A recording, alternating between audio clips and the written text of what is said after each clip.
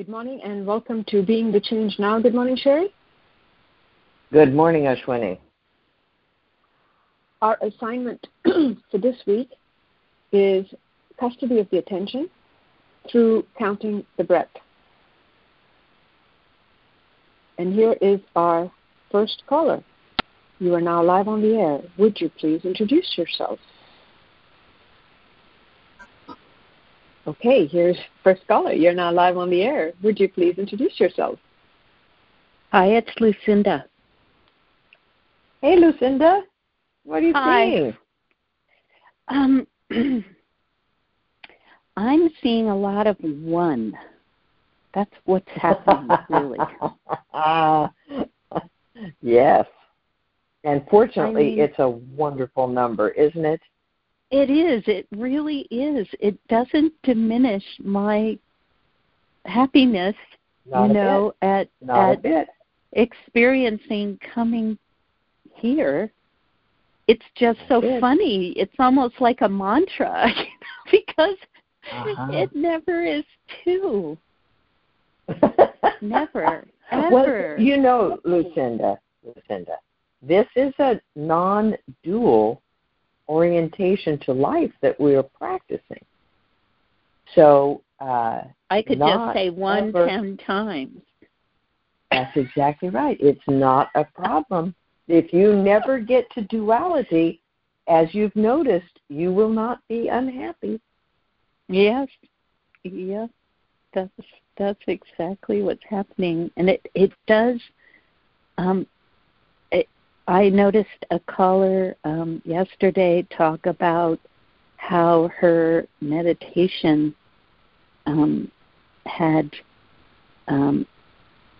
changed as a result of this practice. And I've noticed I don't get, I do get past one in meditation, but mostly what I notice is just more access, I guess, better access to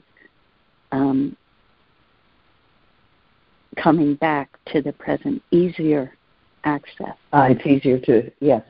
So I would project what you're noticing is an expanded awareness. When we say that, of course, it's not that awareness is expanding, but your awareness of awareness is expanding. Right? Yes. Yeah. Yes. And so you can see all of these things, and with that expanded clarity, it's much easier to be here, to choose one, to be with the breath. Absolutely. And the effect in life is as advertised, that, things I weren't aware of come more easily, solutions and connections and things like that. It just everything's easier. I love that, as advertised. I love that because it's really true, isn't it? That we are told this just from all different kinds of directions, right? Different religions, spiritualities, psychology, literature, poetry, music. People are saying this from their experience all the time. But until we have a significant change in our relationship with ego, we can't really hear it.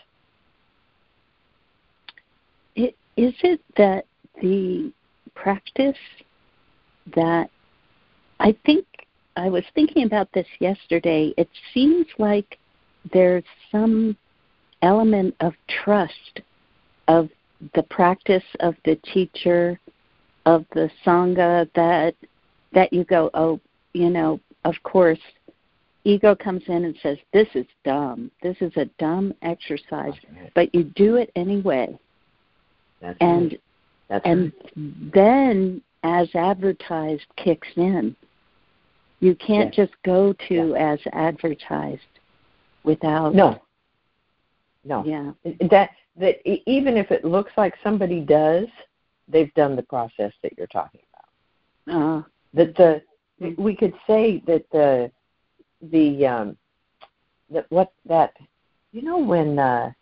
when you see that connection, one of those connections, or you recognize the truth of something, you can feel it in your heart. Right? There's that little, however people want to talk about that, but there's that little spark that happens, or a deepening of something inside. And when that gets stronger than ego's ability to poo-poo, that's when people make the choice. Now, of course, that, as we all know, is when ego heats things up, right? Because that's when ego gets really threatened. And so we have to keep choosing at this point. I know what's so. I know what's true. Now I have to keep choosing it. And ego, of course, works mightily to stop us from doing that. But that is the trajectory. That's the process that we're all in. I find, for me, it's ego gets more sly. Yes, it does. Not, more sly. Yes, it does. Yes, it absolutely does. It's why it's been able to make people, it has survived and made people miserable for as long as there's a record of this kind of people thing going on. Right. It's again, Gandhi's worthy opponent image, and goodness knows it is. I mean, it is. Yeah. There will be, with another old expression, no stone unturned. By the time we are free, we are going to be free of everything. Because ego's going to pull every trick in the book. Yeah. It does remind me of, as long as you're willing to be tricked, you will be tricked. Yes. And as long as we're willing to be present to being tricked, we'll see through the tricks. And each time we'll be more present. Yeah, it's such a good deal, isn't it? And when we're happy to be at one, then, there's kind of no stopping us at that point. Whatever happens, I'm just happy to be here. That's true. There is kind of an element of, slapping my knee, when I catch ego doing something that's it's comforting good one, in a ego. way to know. Yeah. Yeah, good one. Yeah, good one. That's a good one. Yeah, because you know it's not going to win. It can't really hurt you. It's just helping us be more present. Now, people will say, but isn't self-hate really good for us? Because no, it is not. No, let's not go there. But in the big picture, when we get to that point of realizing we're seeing through all the scams, then we can appreciate the well-laid, well-executed scam because we're here to see through it. Right. All right.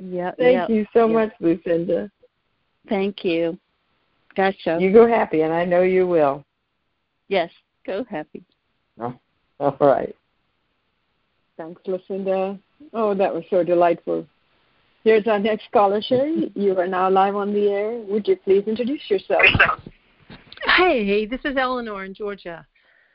Hey, Eleanor. Hi.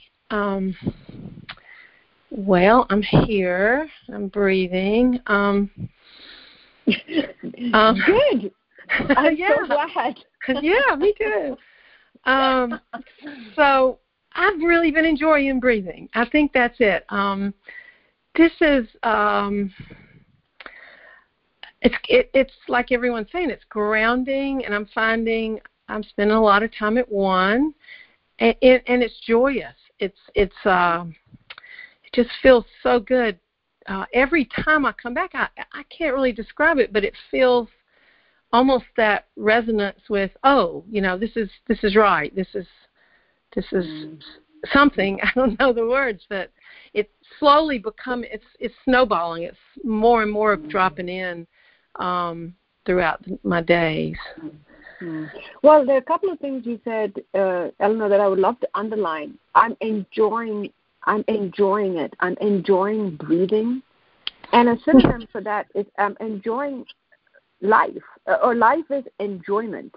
Sherry often says, why are we here? To enjoy life? And being that conscious of the breath, that intimate with the life force, the animating life force, is joyful. And so when it's almost like it's the most essential thing. And so if I'm conscious of the most essential thing, I'm actually conscious of everything that is essential rather than everything that's not essential, which is what the mind is. I'm returning, and I'm returning to here. I'm returning to. You used the word that was so. You used words that were so beautiful. I'm coming back to myself, or something like that, and that's true. When we come back to authenticity, to true nature, it's the joy of intelligence knowing itself. So that whole thing about the breath, being aware of the breath, enjoying being alive, vitally here, returning here, rather than not being with life, with ourselves, it's really the experience that you're describing.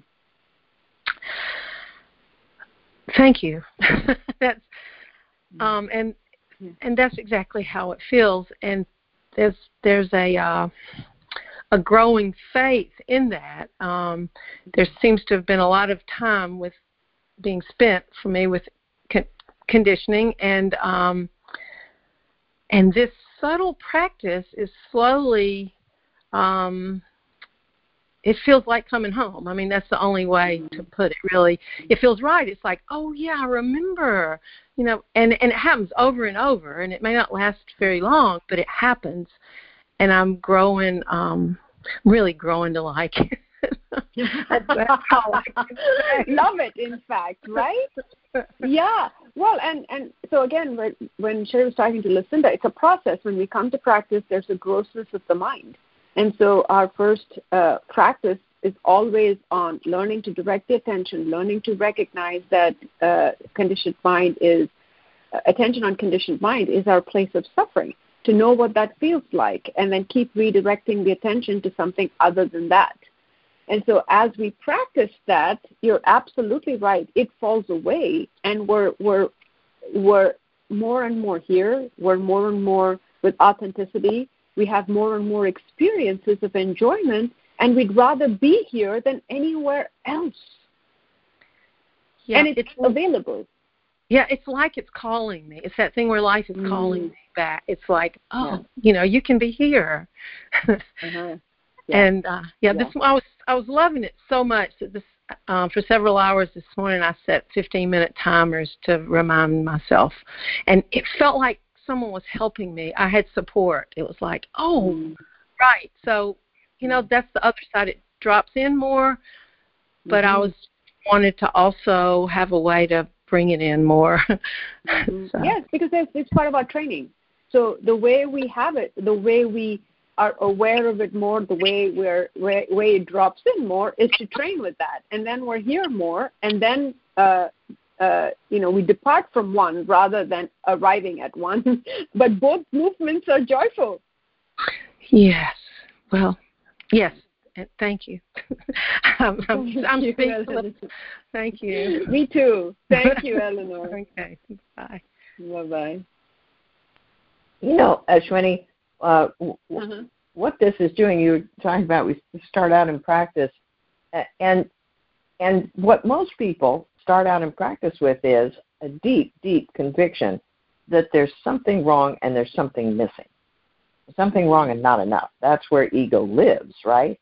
And the practice that people are talking about now makes it so clear that there isn't anything wrong, that all of that wrong is just the world of ego. That's what it is. The world of ego is something wrong and not enough, right? And that when we learn to redirect our attention, and we're here, life is joyful.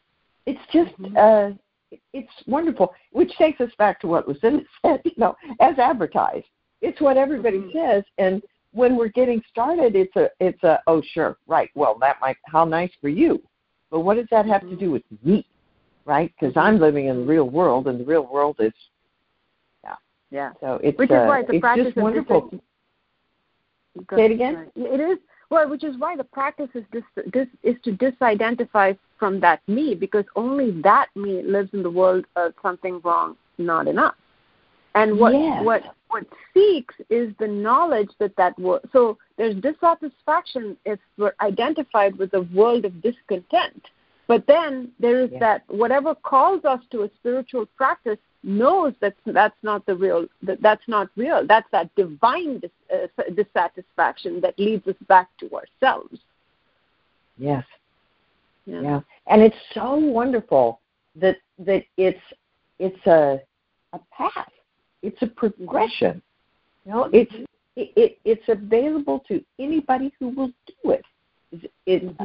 That's not presenting it as a walk in the park or a piece of cake or all of those expressions, but it is manageable. And as the people have indicated, I guess we were talking about it yesterday. Once we see it, then we can really pick up the pace. And life picks up the pace, as people are indicating. It just drops in. It just occurs to me. And then it drops in how to support myself more in it. And in the good times are rolling. Yeah. All right, here's our next caller. You're now live on the air. Would you please introduce yourself? Good morning. This is June. Can you hear me okay? Yeah. Hey, June. Okay. Thanks. I think what I was looking at has been addressed in this call already. I noticed that when I count the breath changes. When attention is not on the breath, the body is just breathing, and it is whatever it is. When I start counting, something interferes and changes the breath. Yes. And what has been happening is ego makes a problem of that, makes that wrong somehow. Yes. So, just since the beginning of the call, I have been just counting one, and the breath doesn't change. Because one can be anything, right? Yeah. One can be anything. One can be a short breath, a fast breath, a slow breath, a long breath, a relaxed breath, whatever.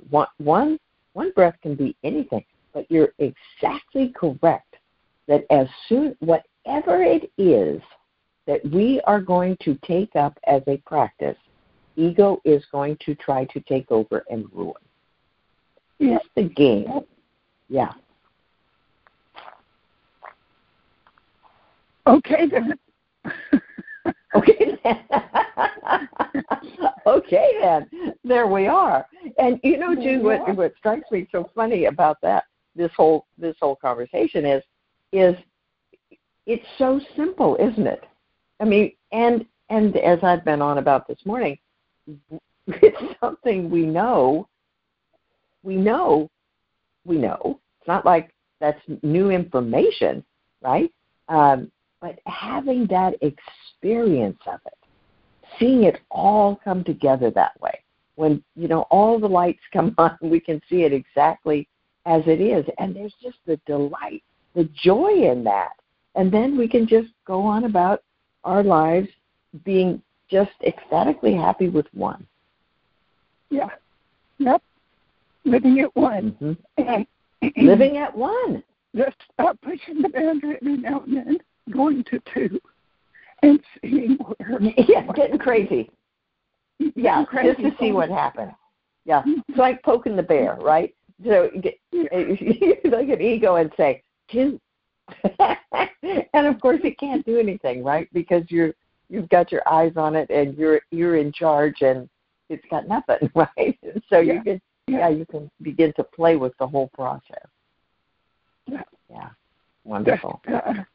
Just not making a problem, not making anything wrong, just playing with the whole process.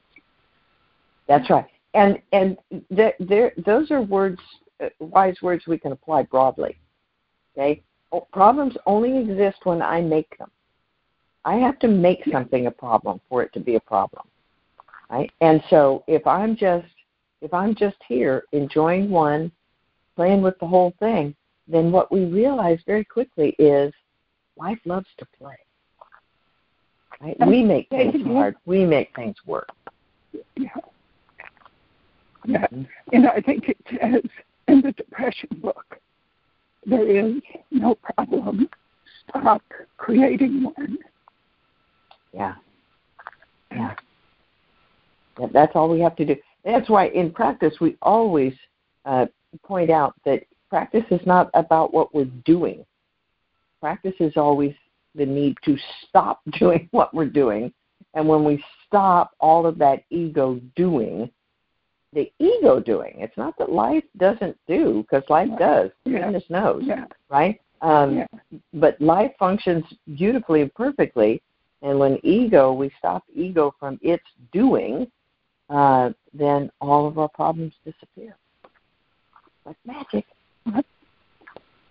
All right. Well, thank you. Thank you. Go happy. Thanks, Jane. I think we have time for one more caller here. Sherry, next caller, you're now live on the air. Would you please introduce yourself? Hi, this is Lori in Northern California. Hey, Lori. I'm just realizing how grateful I am to have called in today, as I do every day. But to hear, I just feel so connected and not alone hearing what everybody's saying. I had all these things about what the counting is helping me do, but what's more striking me right now is I love earlier when Sherry said something like, nice for you, but I live in the real world. And I thought, that's exactly. And then when June said, okay then, and I thought, that's what I have to come back to. Okay then, this is just keep showing up, just keep breathing in spite of all the okay for you, but I live in the real world voices. That, Yes. It's simply what we have to do, right, Laurie, which is it's the worthy opponent. It's always going to contradict the intrinsic purity of being. And say, no, this is the real world. This is what you have to contend with. But what our practice is simply to ignore it and come back to here. Okay, then, well, that's actually turn the tables on it, as Sherry would say, right? That's for you, but for me, I'm going to just stay here. I'm not going into your belief system of what's wrong and what's not enough and what's really, really real. And you're right. When we are in this kind of environment, it's so much easier to ground ourselves in the experience of what is true, because all of us are talking about that experience. The possibility that ego denies is very real when I'm listening to Sangha process about the experience of being here. Yeah. And hearing you reflect that and go into more detail, what strikes me is when ego says, I live in the real world, its world is so temporary. I mean, everything comes and goes. Whereas coming back to one, this is present is always consistent and here and present, and my attention may come and go, but fortunately it doesn't come and go. That's right. Oh my God, Laurie, you quoting my favorite mystic of all time. That's exactly it. The world comes and goes because it is completely imaginary. But what we are, what is always here. And the realization of that is really awakening, right? Because we're always identified with that imaginary world as true and real and what I am. But when we drop into what is eternal, what is changeless, not that what is changeless, what is here, what's always here, it is the experience of what is absolutely true, because it's never relative. It's always absolute. Yeah, I like that. It's never relative. It's always absolute. That's I like the unchanging, that experience of that. That's why we feel so grounded, because it's not changing all the time. It's not vacillating all the time. It's not oscillating between highs and lows and emotions and feelings. In fact, I think someone said, what is religion? It's the cloud in the sky, but where I live is the sky. I like that.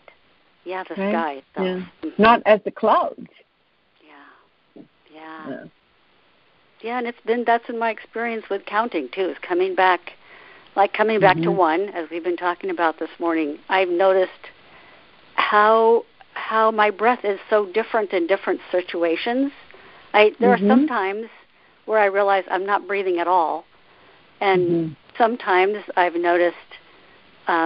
I think, and I know Sherry's talked about this with sitting meditation, but I can, like when I'm out jogging and I'm counting, I can count and have my mind completely wander and count at the same time. It's and because attention oscillates. Yeah, you're right. Back and forth. Yeah, and so then there's a way in which I think there's. I don't know if Sherry said this or she was quoting somebody else, but if the breath is long, the breath is long. If the breath is short, the breath is short. But what I'm here for is the breath. Right. Or what is here is awareness of that, and it's still that counting. That it doesn't matter. It's so metaphoric in the state of noticing the thoughts, right? Some thoughts are happy, some thoughts are unhappy. But what is noticing is what you're pointing to is ever changing, witnessing. Yeah, it's just I just love this reinforcement of just keep showing up, just keep coming back, regardless. That's right. And we can't help ourselves, right, Lori? I mean, unless we have the option of ending the breath, what we're doing in life is being here choicelessly in the moment. I mean, we seem to think that we control whether we show up or not. Yeah. But we do. We're always here as long as the breath is here. That's true. That kind of I like that. It's really very relaxing. Yeah, and it's just a reminder for me that life, let life carry me. I'm not having to do all of this. This is just This is just here. Yeah. Yeah, and so then the experience is whether I is here or I is not here. So when the mind, we're not identified with the I, then we're just in that relaxed state of being here, alive, breathing. Yeah. Yeah, not the small, frightened, resistant me. Defensive, yes. Yes. Well, thank you very much. Thanks, Lori. Just wonderful. Gasho. Gasho.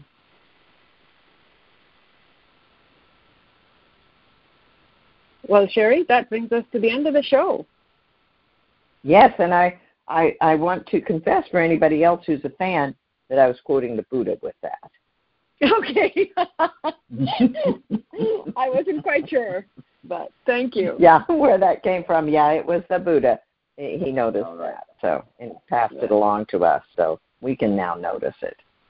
Well, and we're all not just trying to be Buddhas; we're being the Buddha, right, Sherry? So that's right. We already are.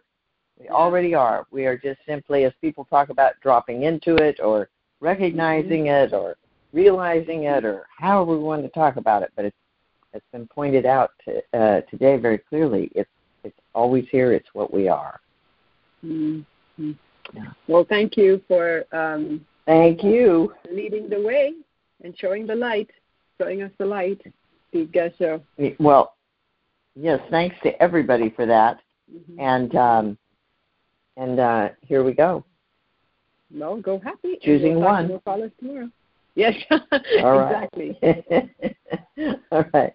Bye-bye.